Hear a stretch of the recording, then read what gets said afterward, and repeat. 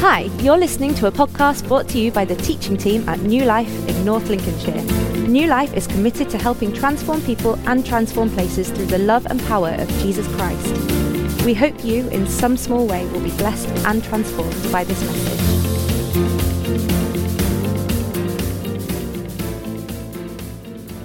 Good morning. Okay, so it's a great privilege for me to come and bring a word this morning. And I'm always quite humbled by people that say, oh, we love it when you speak, Elena. And I think I've figured out why, because you think I'm kind of funny.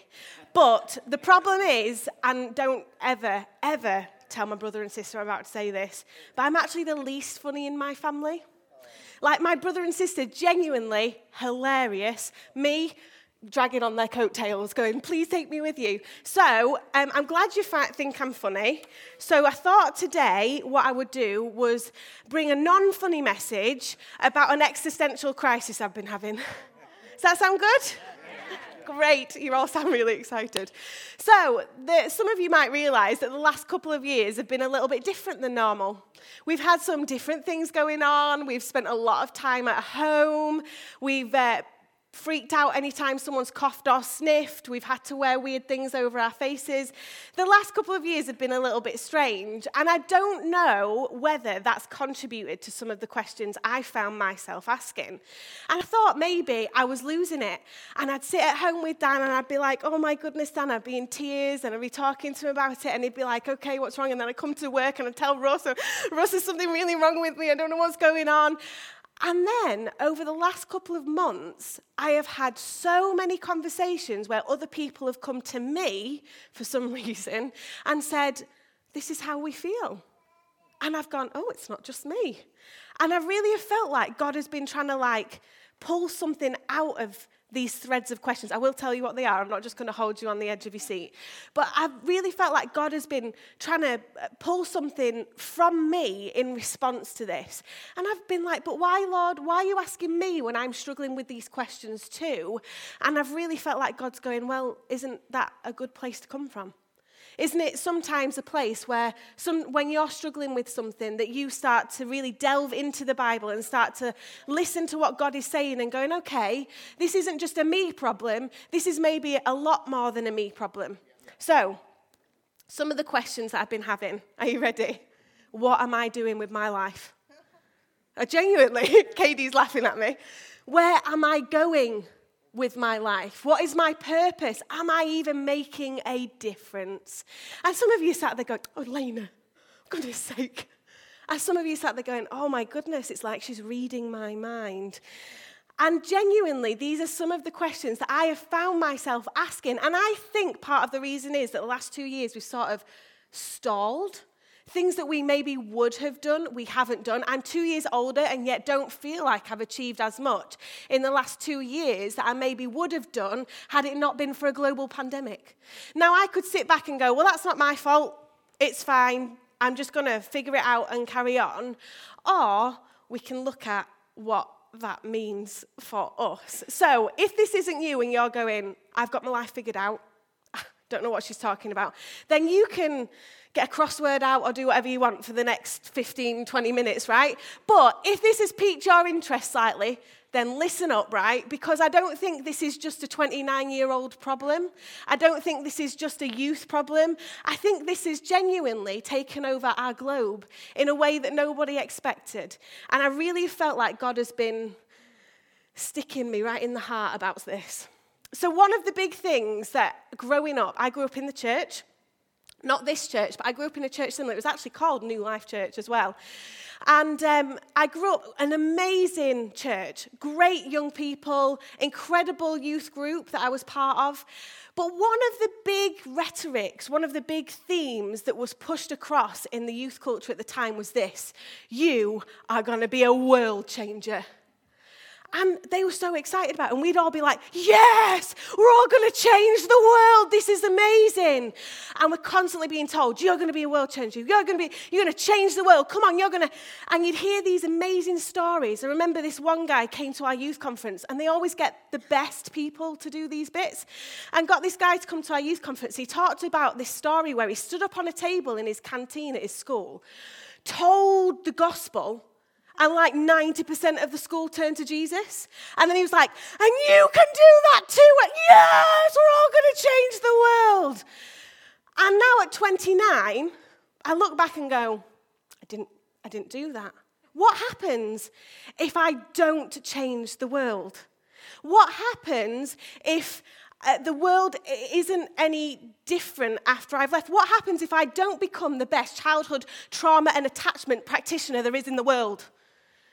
In case you didn't know, that's the things I'm passionate about. What happens if nobody ever invites me to speak on the stage at a national conference? What happens if I genuinely don't change the whole entire world?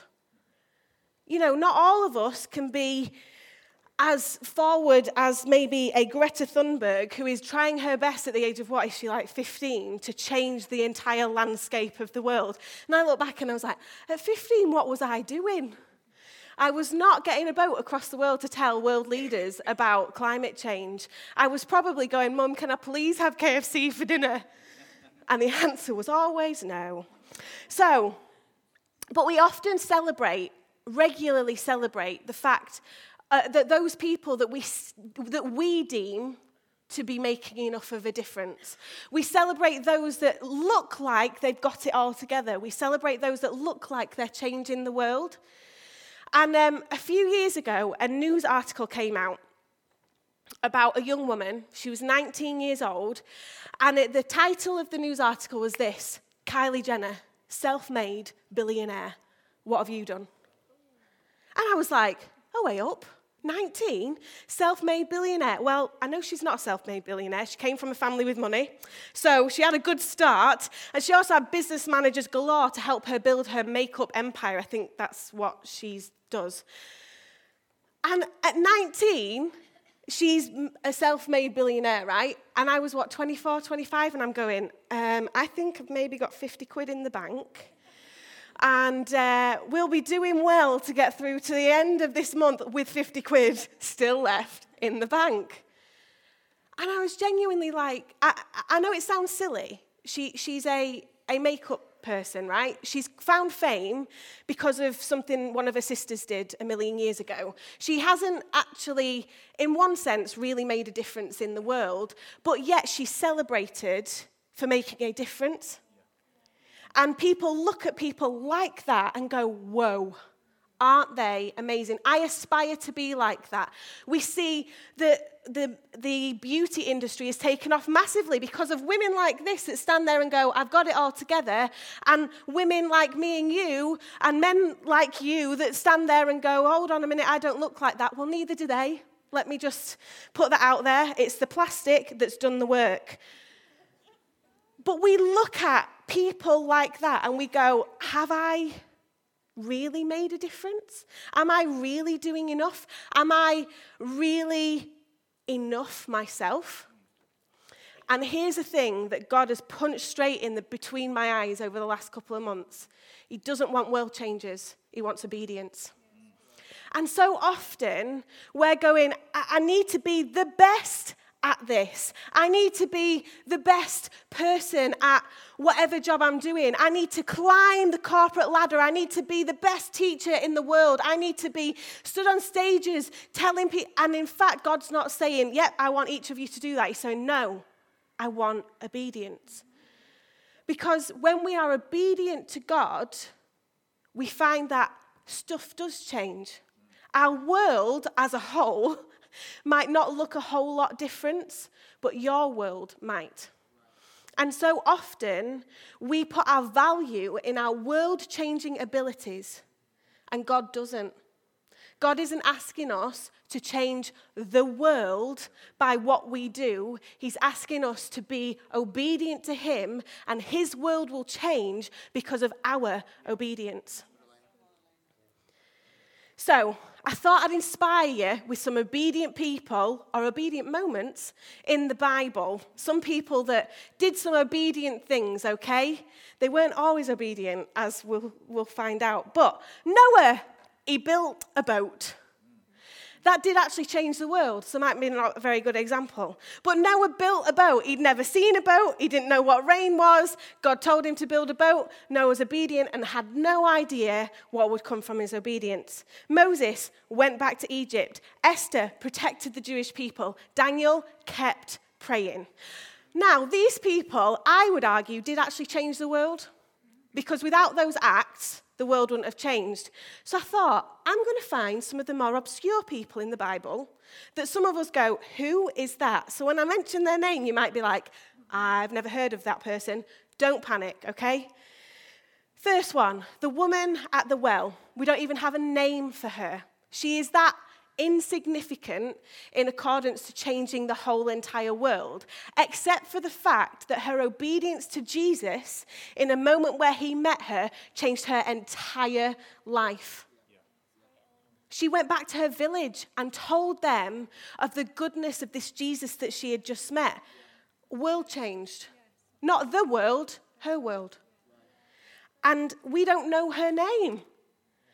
I don't know anything about her other than the fact that she'd had a lot of husbands and Jesus challenged her but loved her and her world changed. The second person, Obed-Edom. This guy comes up in the Old Testament over and over, right? In fact, there's a whole section in the Old Testament where you keep going, is this the same guy? Obed-Edom, he's here again. So basically, he looked after the Ark of the Covenant.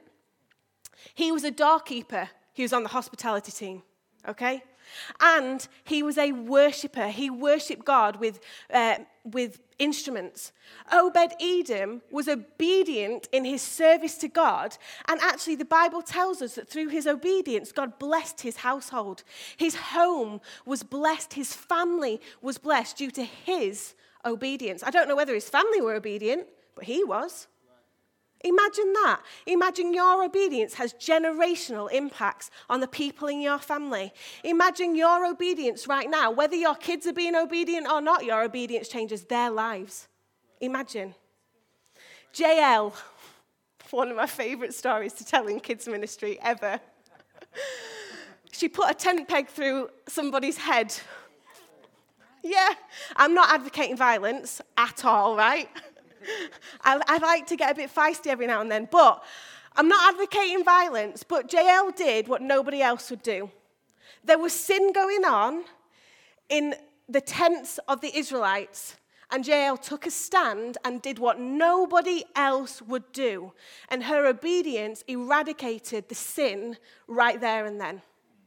Now, let's not go murdering anyone. But sometimes we do have to take a stand that is uncomfortable, that doesn't look very popular, that everybody else, even Christians around you, might be going, wait, hold on a minute, but you know God has called you to be obedient and stand for what is right. That's what JL did.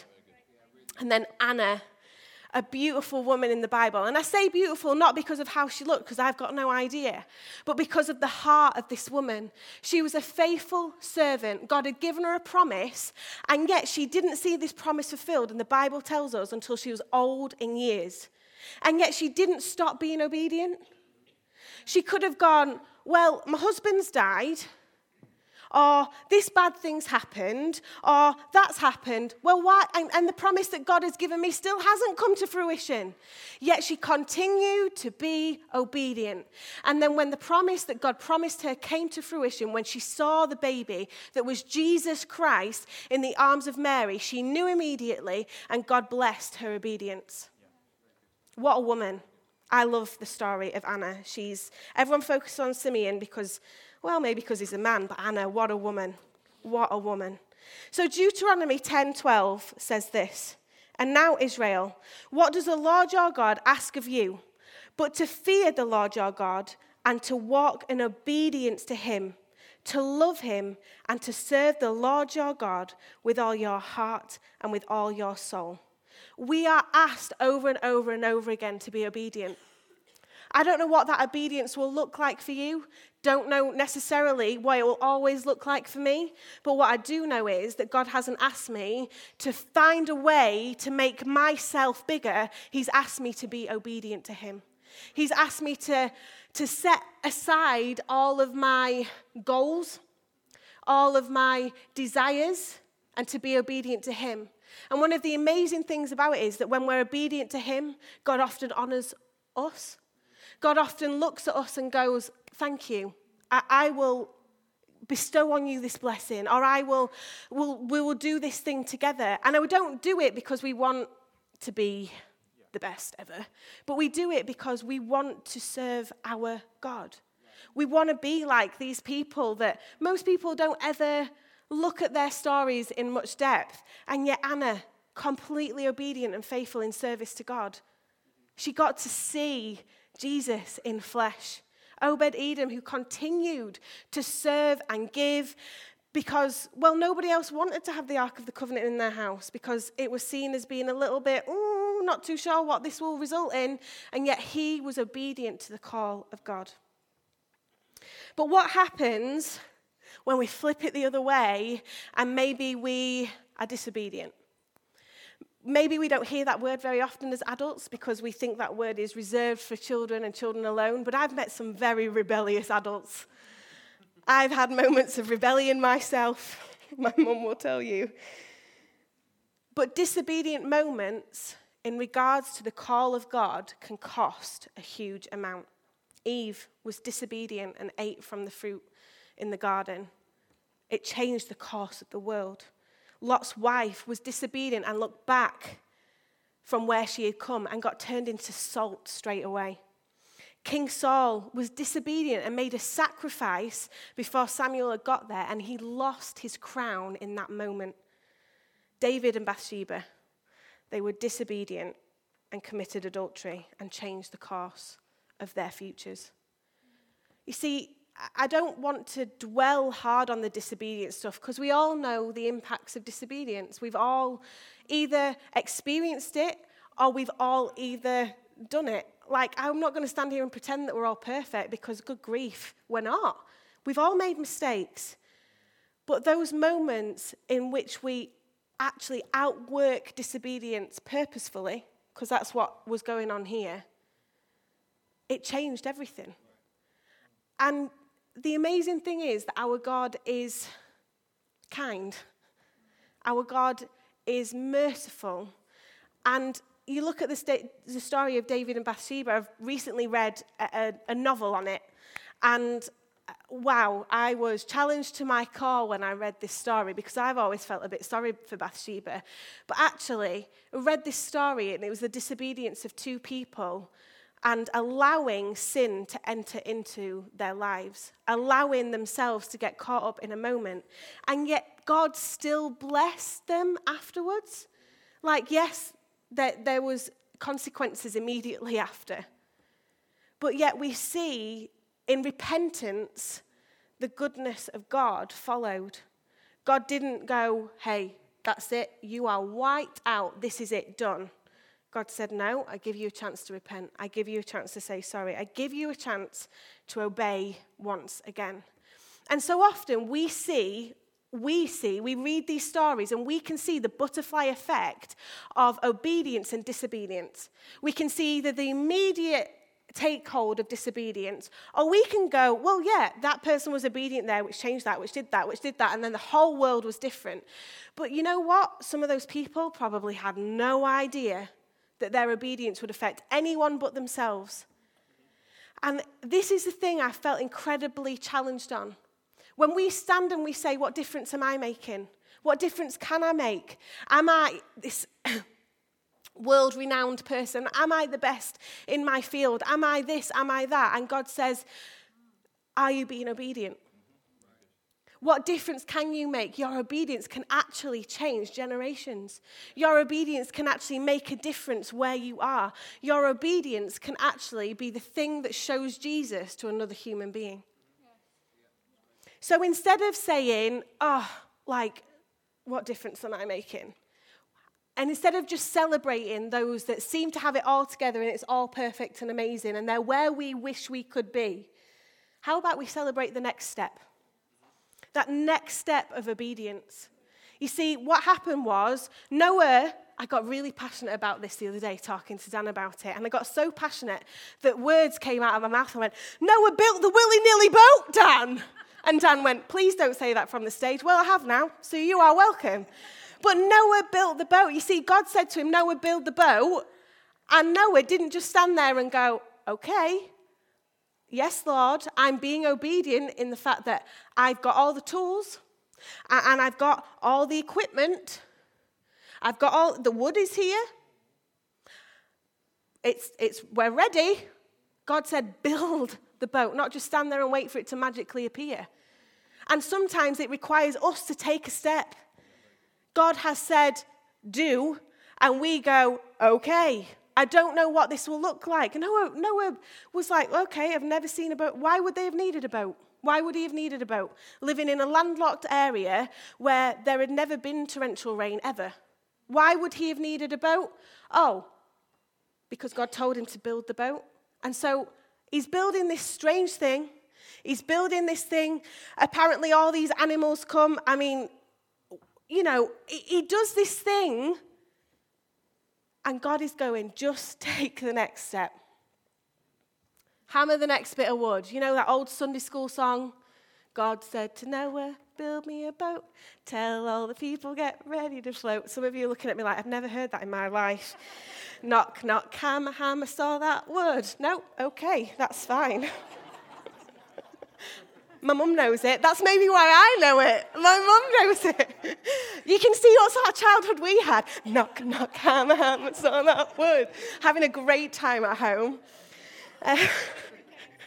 Waiting for our KFC, exactly. Never came, Andy, never came. And now I don't eat meat, so I'm just... Okay. But Noah took the next step. So what does obedience look like for you? What is God asking? Some of you will have those specific things that God is asking of you. Maybe that obedience looks like he does want you to do further study, so you need to take the next step and apply for something. Maybe God is saying to you, okay, the next step, I need you to start bringing your kids to church. Come on. Maybe the next step that God is asking of you is to open your home to somebody. Who knows what that looks like? When me and Dan were just married, about to get married, we had a couple that were in our church ask us if we would volunteer to look after their child as a foster child. And so we were like, yeah, sure, no problem. And then we got married and they were like, would you take the next step and become legal respite foster carers? And we were like, what? What does that entail? And we weren't sure whether this was what God had asked us to do or not. Because we had not had this booming voice. God had not written it in gold across the wall. There wasn't skywriting. Nobody had come and said, God's given me a word for you. But we just said, okay, Lord, if it's the right thing, we'll take the next step. And if it's not right, you'll shut the door. And that was 6.5 years ago that we took that step, and we have had dozens of children through our home who have all heard about Jesus, who have come and been part of church. You'll see different kids with us every now and then. You'll be like, who have they brought with them now? These are kids that we bring and come be part of our lives. They come and be part of our family until they don't come anymore. And we took that next step and opened up our home. And you know what? There was moments where that was quite scary because of violent behavior, because of dysregulation, because we might have things stolen. And now we have our own daughter. And what does that look like now? And yet we felt God continue to prompt us, come on, keep taking the next step, keep doing what's right. And so what is God saying to you? Maybe you don't have the writing on the wall, and yet you've got this nudge in your spirit. You know what? If you're being obedient to God and you take the next step and it's not the right thing, God will shut the door. I truly believe that. I truly believe that if we are trying to align ourselves with the heart of God and we are trying to be obedient, that God will go, hey, I get your heart behind this. This isn't the right time. Or this isn't the right thing. And God will shut that door, but make it obvious where you're going next or which next step to take. Our obedience may go greater, may impact more than we have ever imagined. Who knows what seeds you're planting? Who knows what difference you're making? Who knows the fact that when you wanted to throw the towel in and go, I am completely done with this, and yet you continue to be obedient? Who knows whose life you've changed? Obedience isn't always easy, but it's always the right thing. And in our obedience to God, we might not change the whole entire world, but if enough of us are being obedient to God, the world does change. God wants our obedience. He's not asking us to be world changers. He's asking us to be obedient servants. So what happens when you don't know what God is asking you to do next? You've got no idea. There isn't even a nudge in your heart. What should you do then? Micah 6:8 tells us this: act justly, love mercy, and walk humbly with God. James 1:27 tells us to look after the orphan and the widow. Matthew 22:37 says, love the Lord your God with all your heart, your soul, and your mind. Everything else flows from it. And when we align ourselves with the heart of God, there's that verse in the Bible that says, God will give you the desires of your heart. And for so long, that the story that was brought from that was that whatever you want, God will give you. It's just not true. Because I believe that verse comes from a place of, if you love God and you align yourself with the heart of God, his heart's desires become your heart's desires. And you want to be obedient to that because you love him. And so suddenly we go from wanting to walk our own way and do our own thing to wanting to walk in accordance and in line with what God has got for us, what he has for his people.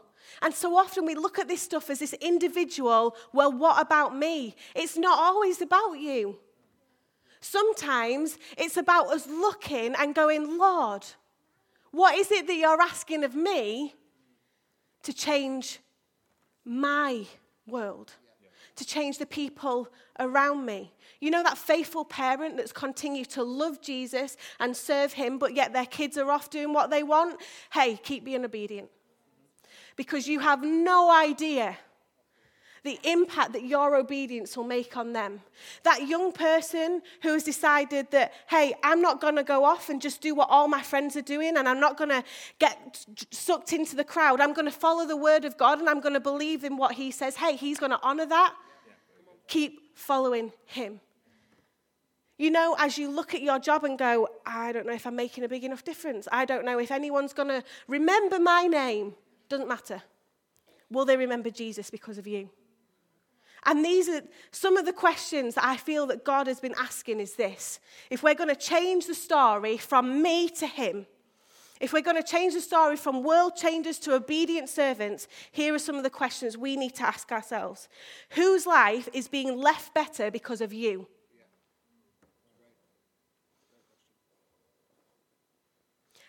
Are you and have you left a Jesus-shaped imprint on your world? Because if we do, wow. Jesus is asking us to take that step with him. I don't know what that looks like. Maybe you are going to change a policy in this country that's going to make our country a better place. Or maybe you're going to walk into your classroom on a Monday morning as a teacher or a student, and you're just going to be Jesus to that classroom. I say just. What a privilege. Maybe you're going to walk into the vets that you work at, or you've taken your pet to, and instead of being that crazy pet owner who kicks off at the staff, you're going to be the person that goes, hey, thank you so much for all that you do. Maybe as you sit in a restaurant and the staff serve you and everyone else is kicking off because their food is late, you can go, you're doing a great job. You don't get paid enough for this. Maybe we can be those that are Jesus to our world. That's what we are called to. If there's nothing else that Jesus ever calls us to, we are called to be Jesus to our world. What does that look like in your world? And are you committed to being the best you that you can be? Not the best that you can be, the best you that you can be. You can only control what you are learning, what you are putting into yourself, who you are becoming. Don't worry about the person on TV who somehow managed to make billions and change the world. Worry about you and the world that you're changing because of him. What is he asking of us? At the end of your life, when people stand up to give a eulogy, what is it that you want them to say? Oh, had billions in the bank. What a guy. Oh, yeah, no, travelled the world. Amazing. Had the biggest house. Never went in it. Had the biggest house. Or would you like them to stand and say, my world was left better because of them? I am better because of them. My children came to know Jesus because of them. They changed my world. I remember my granddad's funeral. People stood up to give eulogies at his funeral, and not a single person told us how much he got in his bank account. Not a single person stood and said, oh yeah, no, he always had the best suits on. Nobody turned around and talked about the fact that he'd been on a national stage and changed the world, because he hadn't. People stood and talked about the fact that his faithfulness meant their whole families had come to know Jesus. People talked about the fact that he was a peaceful man in the riots in Belfast. People talked about the fact that he had imprinted Jesus on their world. What about you? If we are so chasing that world changer status, and I know I found myself there, I try to always be really honest. I found myself in a place going, I need to learn more about trauma and attachment so I can change everything, so I can get up on a stage and inform people about how they should raise their children. And God challenged me. Who is that for? You or me? It was totally for me. I wanted my name to be known instead of him. And so he is calling us and saying, hey, lay down the world changer, pick up obedience. Walk in obedience with me. And the amazing thing is, our lives, we will see things that we never, ever, ever thought that we would see because of our obedience to him. Whenever you listen to people who have taken a lifetime of obedience to Jesus and have laid down their own agenda, you hear about the fact that they've done things they never thought they would do, that God has blessed them in ways they never thought that would happen.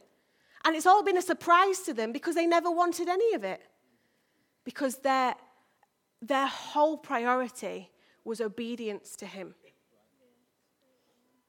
So I'm going to invite the band up, and I'm going to close in a moment. But maybe you're sat there and going, I have worked so hard to try and be the best. I have been plagued with these questions of, am I enough? Have I done enough? Who am I? Where am I going? And Jesus is saying, I hear you. Be obedient to me. It doesn't take away that tension sometimes, or that pull of, but I just want to do, or it would be easier if I had more, or it would be better if I could. It doesn't take that tension away, but what it does, it refocuses us. What is Jesus calling us to do? Act justly, love mercy, and walk humbly with him. He's asking us to love the least of those, to be him to people that need it, which is anyone that doesn't know him. And he's asking us to love him with all of our heart, our soul, and our mind. So this morning, my challenge to you is this. Will you pick up obedience over everything else? That means laying down our own agendas. It means laying down our own arrogance and ego. It means laying down our own hopes and dreams. Because actually, if it doesn't align with what God wants for me, I don't want it anymore. Or at least, that's what we say. But is that actually the case? And this is a massive challenge to me. I'm not preaching from a place of like, I've got this all together. I'm preaching from a place of good grief. This is hard. But what I do know is that I never want to get to the end of my life and go, oh yeah, she was an amazing childhood practitioner, but did she know Jesus? I don't know. I want to get to the end of my life. I want to get to now. I don't want to wait until the end of my life. I want to get to now and people be going, oh, she just smells of Jesus. She just looks like Jesus. She sounds like Jesus. She brings Jesus to our world. Wouldn't it be an amazing thing if people were going, whoa, wow, you guys are a lot like Jesus? Whether they think that's positive or negative, I want to be obedient to him. And so that's my challenge to you. Do you want to be obedient to him? Do you want to lay down all of that like human desire, which it's not a bad thing. You're not a bad person for having those desires. But if it gets in the way of our ability to be obedient to Jesus, it's just as bad as any other idol. It's just as bad as anything else. We should want to be fully obedient to him. So I'm going to pray for us. And then the band are going to continue to lead us. But Lord, thank you for your goodness. You give us choice and you give us chance and you just continue to pour out your goodness on us. And Lord Jesus, would you just help us to lay down our human desire, our ego, our want to be world changers? And would you help us just to be obedient, to take the next step, to walk in obedience with you, to seek your heart's desires. Lord Jesus, would we be people that just leave imprints of you wherever we go? Would we smell of you? Would we sound like you? Would people would not be mistaken of the fact that we are followers of you, that we are obedient to you, that, Lord God, whatever the next step is that we take, whether it benefits us or not, Lord God, it's about being obedient to you. And so, Lord Jesus, would you help us, as maybe some of us are asking those questions of where we should go and who we are and what that looks like. Lord God, would you just help to remind us that it doesn't matter of any of that stuff if we're being obedient to you, that you will continue to reveal yourself and your plans to us if we continue to be obedient to you.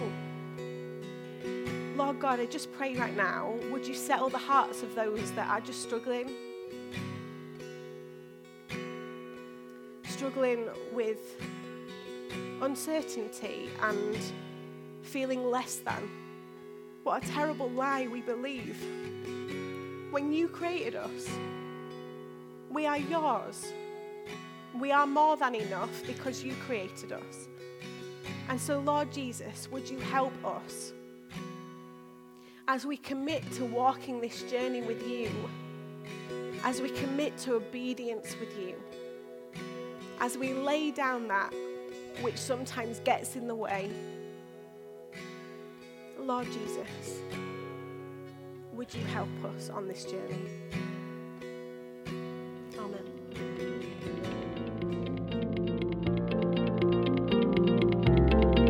Thanks for listening to this message from New Life in North Lincolnshire. To find out more, do visit us online at newlifechurch.uk. Or why not pay us a visit? We'd love to see you.